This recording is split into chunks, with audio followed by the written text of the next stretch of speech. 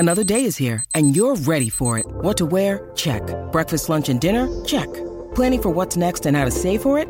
That's where Bank of America can help. For your financial to-dos, Bank of America has experts ready to help get you closer to your goals. Get started at one of our local financial centers or 24/7 in our mobile banking app.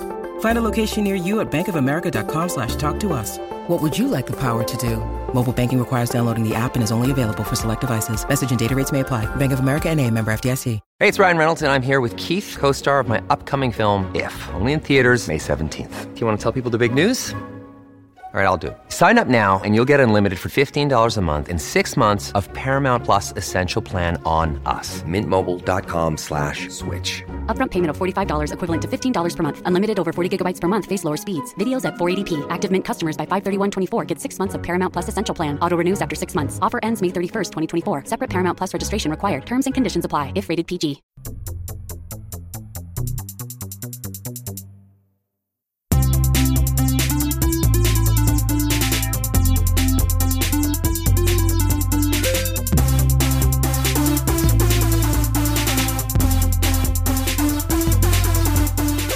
Welcome to the Inside the Board Study Smarter series dedicated to helping you learn to think like a question writer so you can study smarter, not harder, and succeed on your exam. Hello, everyone. This is an episode in our Step 2 and Shelf Exam Study Smarter series. Inside the Boards, it's high yield med-ed for free. Here we go. Hi, everyone. This is Amy Chattel, your friendly MS4 host, and I'd like to get this podcast started off. So for starters, I'd like to introduce Dr. Lisa Costello. She is a lifelong West Virginian who hails from Weirton, West Virginia, and completed a combined internal medicine and pediatrics residency at West Virginia University. During residency, at a state level, she served as the resident board member on the West Virginia Political Action Committee. At a national level, she served on the American Academy of Pediatrics section on medical students, residents, and fellowship trainees executive committee. She is currently an assistant professor in the Department of Pediatrics at WVU in Morgantown, West Virginia, and a pediatric hospitalist at WVU Medicine Children's Hospital. She is co-director of the Pediatrics Clerkship, leads a healthcare literacy and patient advocacy curriculum thread for the MD program, and is the advisor for the Student Advocates Impacting Decision on Healthcare. Dr. Costello currently serves as the president of the West Virginia chapter of the American Academy of Pediatrics, vice president of the West Virginia State Medical Association, vice chair of WestPAC, and board of directors for the West Virginia Children's Health Insurance Program. Dr. Costello is also currently serving as an advisor to the West Virginia Department of Health and Human Resources during the COVID pandemic response through the Bureau for Public Health. And then lastly, at a national level, she is a member of the American Academy of Pediatrics Committee on State Government Affairs. Basically, she's a very busy lady, and I am thrilled to have her on our podcast today. She is the person in my area to talk to about advocacy, and I really wanted to talk about advocacy today because I feel like it's not talked about enough in the medical education space, and I honestly believe it deserves more airtime. And so, without further ado, I'd like to introduce and welcome Dr. Costello to our podcast. Thank you so much for having me, Amy. I'm so excited to be here. Yeah, I'm as you can tell, I am just over the moon excited that you are here and joining us today. I'm always excited to talk about advocacy, so thanks for having me. So just to give you and our listeners a little bit of a run through of how this episode's going to work, we're going to talk a little bit about the topic of advocacy, get into a few topics from the PEDS clerkship that I always feel show up on shelves or in-house exams or boards, and then just wrap up with a few pointers of high-yield things that you should remember from this episode. So just, getting straight into the interview, what really drew you to your advocacy work in the first place? This is a great question, Amy, and I, in my different experiences, have frequently reflected, and I would encourage everyone to engage in some reflection. Obviously, we're going in a pandemic, but as I've journeyed through my medical education career, I've really found the importance to take time to reflect on whether it's your goals or what drives you, and kind of at our university, our vice president always talks about what's your why? What's your purpose of doing whatever you're doing? And we all have different interests, which is good. And so when I reflect on how I got involved in advocacy, I really go back to preschool, believe it or not. I mean, I'm so like calling myself out as a pediatrician right now because when I was in preschool, I got selected to go kind of give a check to the Jerry Lewis Telethon that was for muscular dystrophy, and my preschool had kind of raised money. And it's really the first time that I remembered seeing people who were different than me, because I had seen, you know, children were there that were in wheelchairs, and I had not really been around that. And it really was my first exposure kind of to people other than myself. And I just remembered the importance of people speaking up and trying to raise awareness, and in that situation, raising money about a particular condition. And so as I journeyed really through elementary school, I was involved in things like student council, and then throughout high school was involved in different leadership opportunities all the way through undergrad. And then when I got to medical school, I really found that I was so passionate about speaking up about different actions or different areas that I thought needed improvement. And I had done that in undergrad through student government. But when I got to med school, I was kind of like, I felt a little bit of a void. Like, how can I use my voice in this space? And so I joined the American Academy of Pediatrics as a second-year medical student, actually. And it really became my professional home. And when I talk about advocacy a lot, I talk about things I've learned through the AAP, but I have also gotten involved through the American Medical Association. And now at our institution, we've created a student group that you mentioned. We call it SEDO, or Student Advocates Impacting Decisions on Healthcare. But for me, you know, it really was just a matter of, I've always been interested in things like health policy. And if I saw something that I felt like I could help make better, I really wanted to do that. And I think it was just cultivated from that young age where my parents were always getting involved in things like PTA or helping with our local baseball association. And it was just my way of trying to help to give back. And so as I've journeyed through life and through my medical education, I really wanted to use my voice to try to speak out on behalf of others. And that's really when you get down to the core of advocacy. That's what advocacy is. It's just simply put, like speaking out on your patient's behalf, or you could fill in whatever, you know, our profession's behalf. You know, there's different definitions for it, but that's when I think of advocacy. I think about speaking out on behalf of others, and, you know, really moving more from in the medical space from treating one patient to really treating a broader network of people. And so as I've journeyed through my career, you know, obviously when I was in student council in elementary school, it was a big deal that we like planted trees, which was awesome. You know, we raised money so that we could like plant trees, and that was awesome. And now, you know, in my medical education, when I'm advocating, whether it's for immunizations or healthcare coverage, I'm able to help more people than I can maybe on any given day when I'm on the pediatric wards and we have a census of 5 or 10 or 15 people or families. Obviously, that's really important what I'm doing there. But when I'm making decisions in my role on the Children's Health Insurance Program, the decisions that I make impact, you know, 40,000 children in our state. And so there's a broader impact that you can have. So I'm sure we'll talk more about advocacy, but, you know, you don't have to do it as that broad at a state or federal level. There's a lot of local advocacy, even just advocacy within your own medical school or advocacy within your local community. It comes in all shapes and sizes. And there's also that individual advocacy, advocating on behalf of that one patient. But with advocacy, you can, you know, go as far as you want to be able to advocate for a larger number of patients or families. Wow. I just want to say, like, that was a pretty cool origin story. Just, you know, seeing kind of on the timeline and spectrum of your life, kind of how it's been interwoven throughout, you know, not only like your childhood, but also through medical school and through your career now. But it's really interesting to think that this advocating really ties into, I think, why most people go to medical school in the first place, which is like to care for other human beings. And advocacy really is that, especially in like the medical sphere. It's caring for other human beings and speaking from a platform of medicine. And like, that's why we get this, like, we get this training to help others. And so it's like, why not also advocate because you have a voice that people are going to listen to. I think it's a great point, Amy. Whenever I give talks on advocacy, I usually pause, and the first thing I say is, why'd you go into medicine, or why'd you go into healthcare? And I know everyone out there listening, you had to write it in your personal statement. Back in the day when I was on admissions committee, we all have had to write on our, personal statement. Why do you want to go to medical school? Like, if you've been interviewed for medical school, you have to say, why do you want to go into medicine?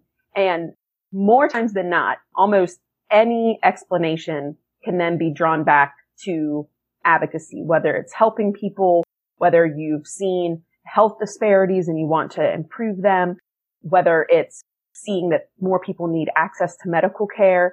There is such a link to whether it's health policy or sole advocacy, raising awareness about an issue. That is really what advocacy is. I think people get confused of like, what is advocacy? And just trying to get a definition. I think we're used to that in medicine. Like, we have to have a definition for everything. And advocacy is a little more broad. So it's not maybe as easy to fall into buckets. One of my advocacy mentors, he's actually on our Supreme Court of Appeals here in West Virginia. And he would frequently say, and I think it's good, like, in scientists, we like things black and white. And sometimes in advocacy and health policy, it's more gray. And I think that's sometimes people in science, it can be hard to accept that, because we're like, here's the answer. I mean, it's plain and simple. And when you're talking about health policy decisions being made, there's a lot of factors that go into that sometimes I think gets frustrating for people, because they're like, here's the answer. It's like plain and simple, but it can be a little bit more challenging because there's a lot of different perspectives that come into play if you're talking about legislative advocacy.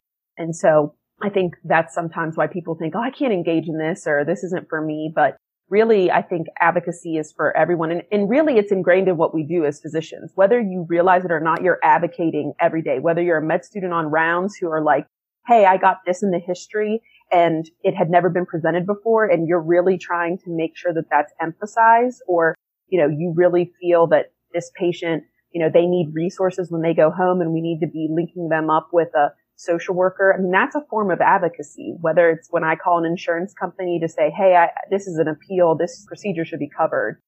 I'm advocating, for that one person. So there's a lot of advocacy that happens, perhaps if we don't even realize it. It's just kind of speaking up on behalf of others. When you need mealtime inspiration, it's worth shopping Kroger, where you'll find over 30,000 mouth-watering choices that excite your inner foodie. And no matter what tasty choice you make, you'll enjoy our everyday low prices, plus extra ways to save, like digital coupons worth over $600 each week. You can also save up to $1 off per gallon at the pump with fuel points. More savings and more inspiring flavors make shopping Kroger worth it every time. Kroger, fresh for everyone. Fuel restrictions apply.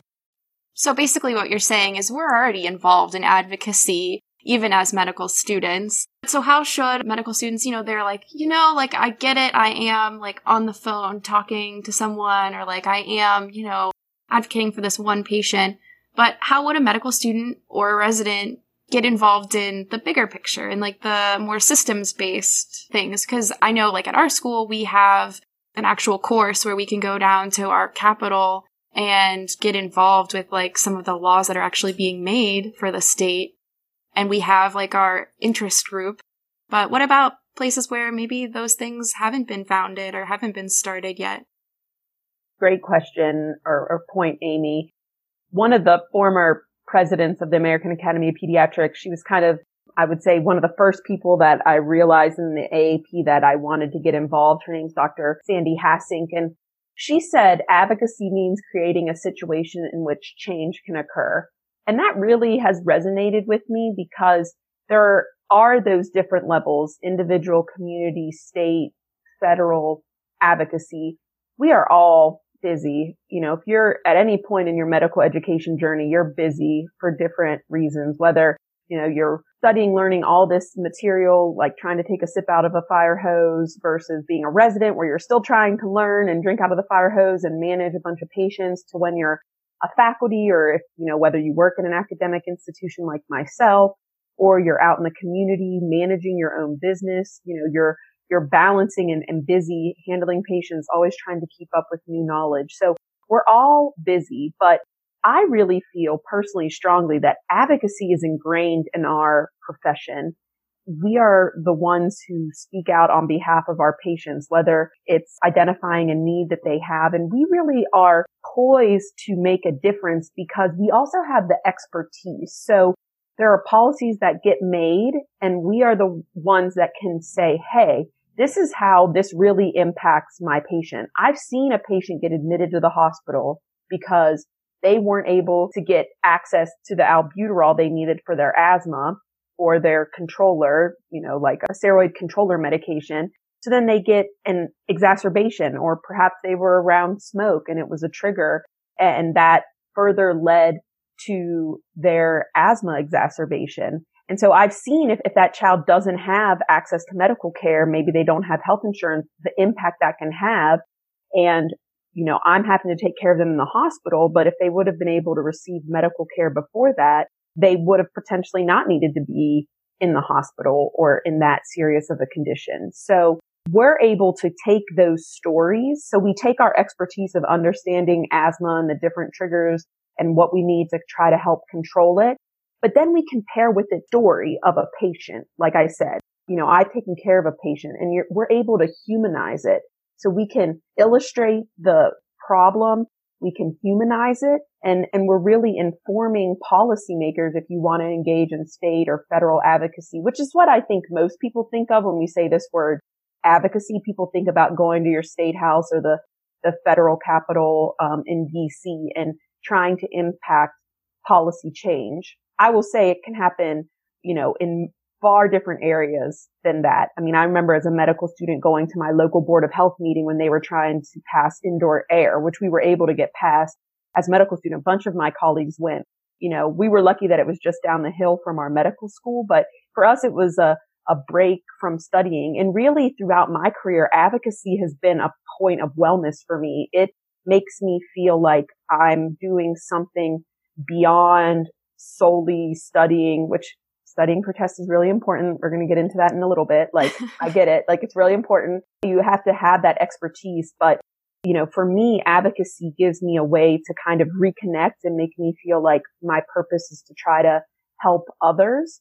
And it's certainly a marathon. It's not a sprint. I mean, there are many times where it gets frustrating, but you see those little victories that you have or the impact that you can have, and it really makes it all worth it. And so you have to celebrate the small victories and keep going and know that it's a marathon and certainly not a sprint. But as you said, Amy, it's really what we're already doing. I mean, we already do this day in and day out. I mean, we talk to patients, we get their history. And when I go to advocate, obviously I do it in a HIPAA compliant way. But, I keep a list of kind of patient stories that resonate with me where I'm like, hey, if we had a policy, this could have been prevented or could have been better. Or, when it comes to say like immunizations, like, if I see a child who wasn't immunized for whatever reason and they present with a vaccine preventable disease. In West Virginia, we don't see that much, but I've heard of stories in other places around the country. And, I use that as a way to advocate as to why in West Virginia, we should maintain our strong immunization policies that have, a much broader public health benefit. So I think that wherever you're at in your training, however much time you think you have, you can fit in advocacy. Maybe it's solely sending an email to one of your elected representatives, or maybe it is going to one of these meetings like I did on a night with some of my med school classmates. We walked down to the Board of Health meeting and then walked back up and kept studying, versus maybe it's, you get really involved and you talk about, like Amy, the experience we offer at our medical school where you can actually go to our capital in our state, which is Charleston, West Virginia, and work with members of the legislature. You work through our West Virginia State Medical Association and work on drafting policy and trying to get it implemented and learning how the legislative process works, or going to DC and participating in an advocacy day there. So you can build it in for moments, like minutes of advocacy, literally like sending an email or calling your elected representative takes just like a few moments. Versus, spending a whole weekend there or doing an entire rotation. You can weave it into your practice however you would want. And I would be completely remiss in an election year if I would not say, vote. I mean, voting, people probably don't think how important that is, but, request your absentee ballot if you're at a medical school that's not in your own state, or, I'm going to be requesting an absentee ballot this year just because of the pandemic. And so use your voice to speak up, learn about the issues and the policies, and select elected representatives that share in ideals that are important to you, because it's always easier to advocate and convince people who have similar understanding or beliefs in certain policies when you're trying to get legislation passed. So regardless of who you vote for, just vote and learn the issues and determine why it's important for you. I just loved everything you said. I mean, it's just like, if you really are, you're in your crunch time and you feel like you don't have a lot of time, you can call one representative and you can leave a message about something that you feel really strongly about, or something that you want changed, that you noticed on the wards, or that you noticed from a patient's story. But then you can also, there are plenty of opportunities. They're there. You just have to kind of be open to finding them, about, joining, maybe some kind of medical organization, and then going to Capitol Hill with them and advocating for the policies that they're interested in supporting. But it was really nice that you kind of laid the groundwork. You're kind of okay, you can do this if you have a couple minutes, you can do this if you have a couple hours, you can do this if you're this is what really brings wellness to your life. So I really liked all of that. Thanks. Yeah. And for me too, I've met so many people across the country that are my friends that we advocate, and, really it just keeps us inspired and keeps us going. And it might not be for everyone. I'm not a huge bench researcher. That's just not my thing. I mean, obviously I work in academia, so I need to, get published and things like that. But I kind of work more on the public health side of research or things like that, and how health policy impacts things. So, it might not be for everyone, and I'm not saying it has to be the whole part of your career, but if you're certainly, I think it should be part of everyone's career, and we need to have a basic understanding, because it's going to impact us. Even if you are a big researcher, most research dollars are appropriated. So meaning they're based upon state and federal government of how much research gets supported.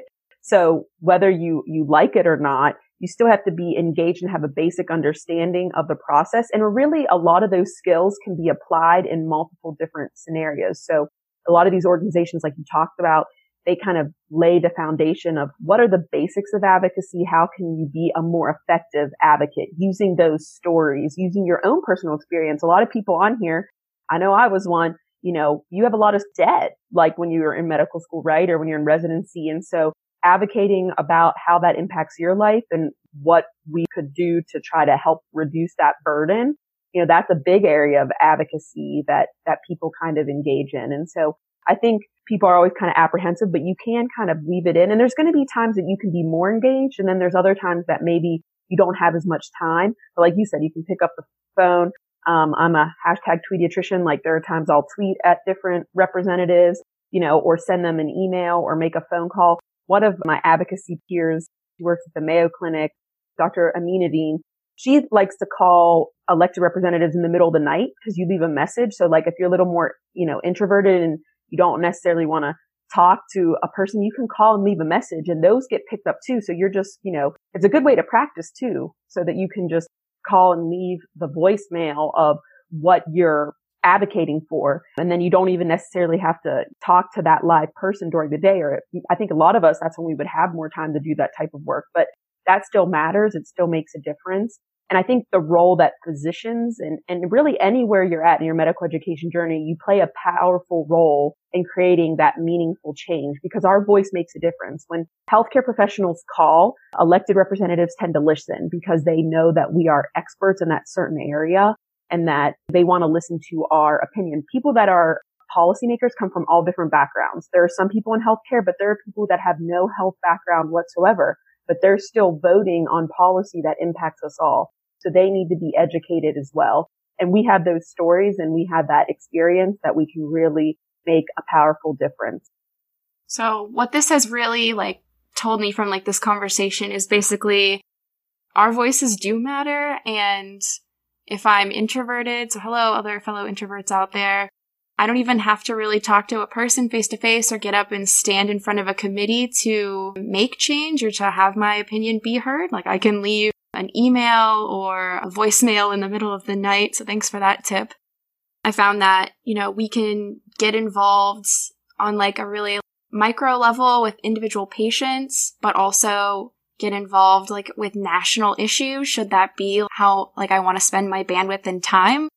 So this has just been like a really great talk, Dr. Castell, and I like really, really have appreciated opening this dialogue up with you and hopefully inspiring some of our listeners to seek out some of those opportunities and start using their voices, because you guys are educated people and you like have so much to give to the world, not only with your caring for patients and medical knowledge, but also in how you see the processes working and the systems-based practices and how they flow and work and where the problems are and where solutions can be made.